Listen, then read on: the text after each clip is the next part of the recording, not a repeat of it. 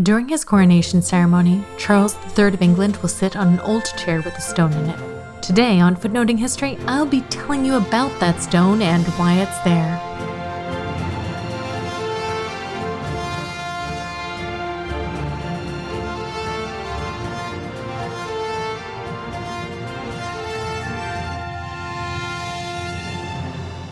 Hi, I'm Sam. Welcome to Footnoting History. I hope that you enjoy today's episode and that it enhances your understanding and appreciation of Charles III's coronation ceremony, if you choose to watch it, that is.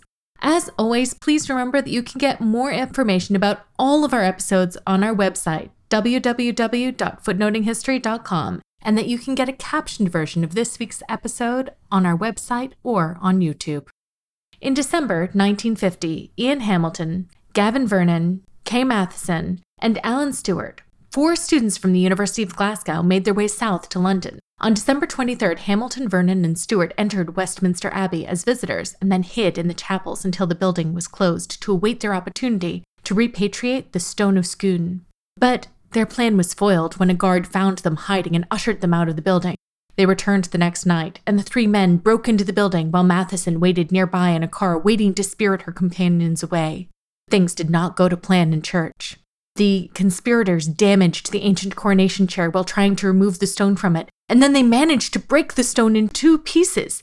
Hamilton spirited one piece of the stone to the car where Matheson sat waiting, and then they saw a police officer approaching, so they pretended to be a couple seeking a moment alone.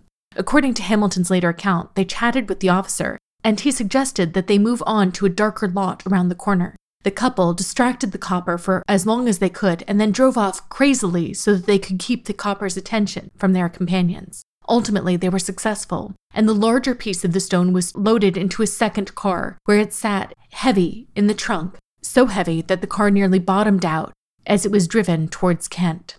The operation had been botched on many levels, but the foursome had managed to get away with the stone, and neither Scotland Yard nor the Metropolitan Police were able to discover what had happened. The authorities did, however, deduce that the Scots were probably involved with the incident in some way, and so they contacted the Chief Constable of Glasgow to ask him to join the investigation. Meanwhile, the border between England and Scotland was closed for the first time in 400 years as law enforcement officers tried to prevent the stone from returning home. Once the border reopened, the friends brought the stone to Bally Robert Gray, a stonemason who happened to be a founding member of the Scottish National Party. And the next day, the stone was carried around Glasgow and shown to people who were known to have a strong Scottish nationalist inclination. For months, the theft of the missing stone was a major topic of interest in the newspapers, not only in the United Kingdom, but abroad as well. Because, you see, the king, George VI, was very sick, and a lot of people were starting to worry about how a coronation could take place without the stone. By April, the students found that their support had begun to wane, and so the conspirators left the stone in Arbroath Abbey, the very place where the formal Declaration of Scottish Independence had been drawn up in 1320. The stone was immediately taken into official custody, authenticated as the genuine Stone of Scone, and returned to Westminster Abbey, where it was re-encased in the coronation chair and used as an integral part in the coronation ceremony of Queen Elizabeth on June 2, 1953. 43 years later, in July 1996, the Queen agreed that the stone should be returned to Scotland, so long as the guardians of the stone swore that it would be returned to Westminster for all future coronations. The stone can now be seen at Edinburgh Castle, where, I can tell you for experience, they will correct you if you try to call it the Stone of Scone rather than the Stone of Scone, but if you're worried about getting it right, it's always safe just to call it the Stone of Destiny. As for the comrades who had liberated the stone in 1953, Hamilton went on to have a successful career as a criminal lawyer. Matheson became an elementary school teacher. Vernon moved to Canada, where he lived out the rest of his days working as an electrician. And Stewart had a successful career in business until his death in 2019. Even after Hamilton wrote a book about their adventures, the students were never prosecuted for their infamous heist. In a later interview with the BBC, Hamilton said, and here I quote, "To do something for your country that spills not a drop of blood is, I think, something to be proud of." End quote. But what is the Stone of Scone? And why did stealing it from Westminster constitute something for Scotland? To answer those questions, we need to look back at the stone's earlier history. The Stone of Destiny is unprepossessing in appearance. It's a plain, rectangular lump of sandstone with 2 handles fitted on the ends. Measuring roughly 26 by 16 by 11 inches, the stone weighs in at a staggering 336 pounds, which renders it unwieldy for thieves and coronation organizers alike. And yet, the 1950 theft of the Stone of Scone wasn't the only attempt to repatriate it. It has been chipped at, blown up by suffragettes, declared a fake, and inspired at least one symphony. The stone's power comes from the stories attached to it. Earlier texts refer to the stone as the Stone of the Scottish Kings.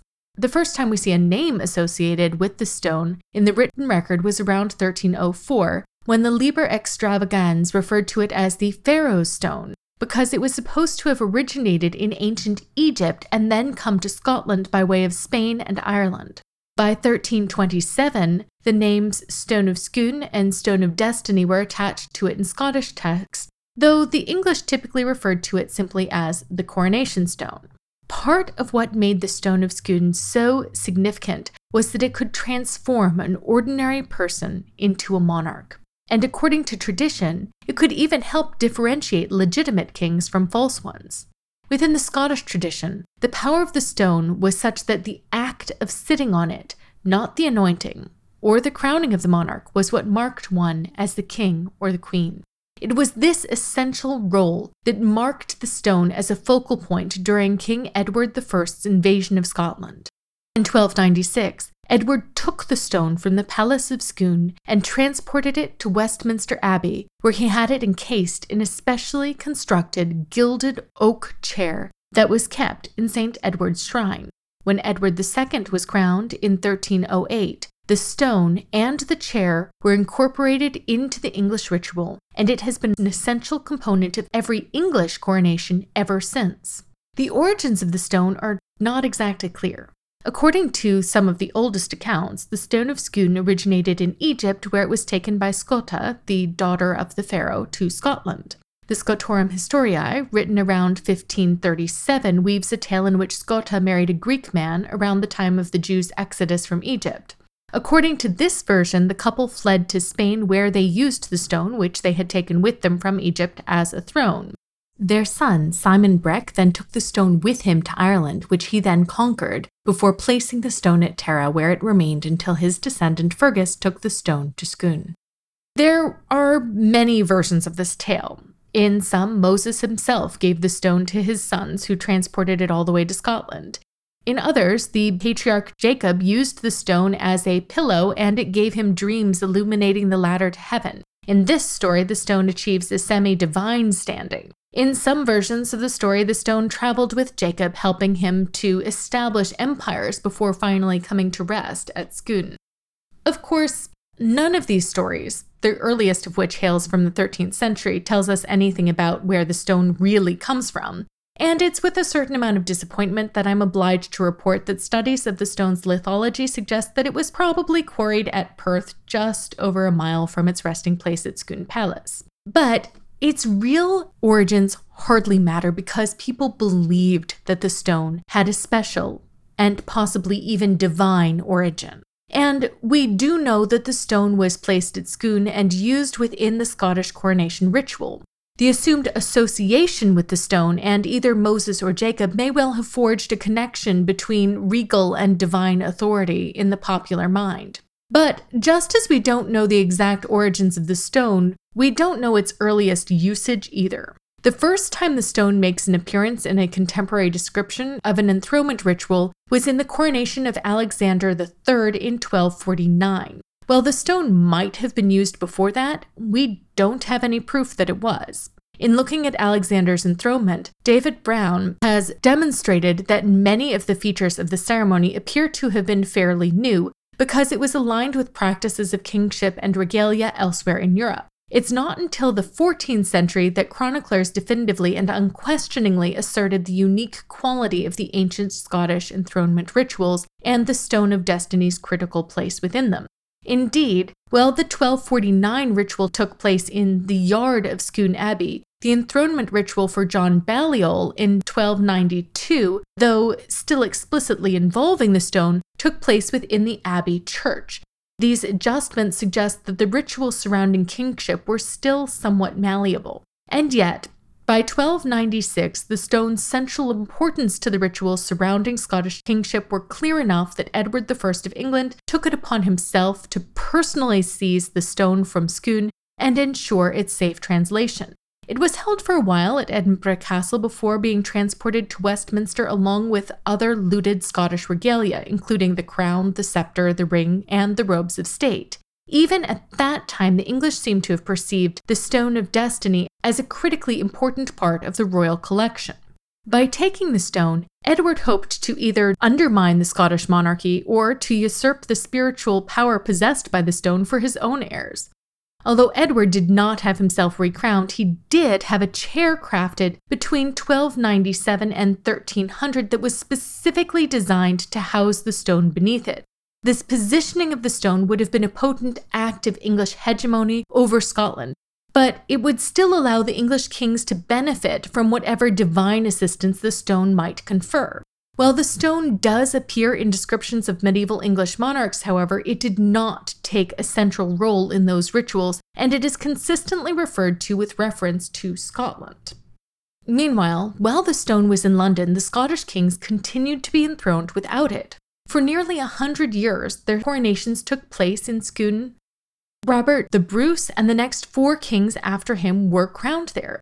The ceremony was then moved to Holyrood Abbey in Edinburgh before returning to Scone in 1488. The absence of the stone was, it seems, strongly felt. In anticipation of his coronation in 1306, Robert the Bruce actually sent a petition to the Pope asking him to allow the Bruce to be anointed in the absence of the Holy Stone, and the request was granted. After that, the stone retained a lot of symbolic significance, and it became an important focal point in the Scots' desire to be independent of England. But it was not the key to king-making that it had once been, at least in theory. And after 1603 and the Union of the Crowns, the stone's location at Westminster became less contentious than it had been before, because after the ascension of James VI of Scotland to the English throne, the stone could resume its rightful place in the coronation of Scottish monarchs. The legends around the Stone of Destiny increased along with its intellectual and economic value the longer it stayed at Westminster. The Scots would make multiple attempts to get the stone back over its 700 years of captivity, beginning with Robert the Bruce's demand for the return of the royal stone in 1324. A contemporary chronicle, the Vita Edwardi Secundi, acknowledges the Scottish claim to the throne was just, but it goes on to defend the English refusal to return it on the basis that giving the stone back would be, quote, highly damaging to us, end quote. The English, you see, also formed a strong attachment to the stone. The process was already underway by the reign of Edward III in 1327. This Edward decided to return many of the objects that his grandfather had taken from Scotland, some of which had significant monetary and spiritual value. But the Stone of Destiny was not among those objects. According to one chronicle, the people of London had already become so attached to the stone that there were riots outside of Westminster at the prospect of its return to Scotland.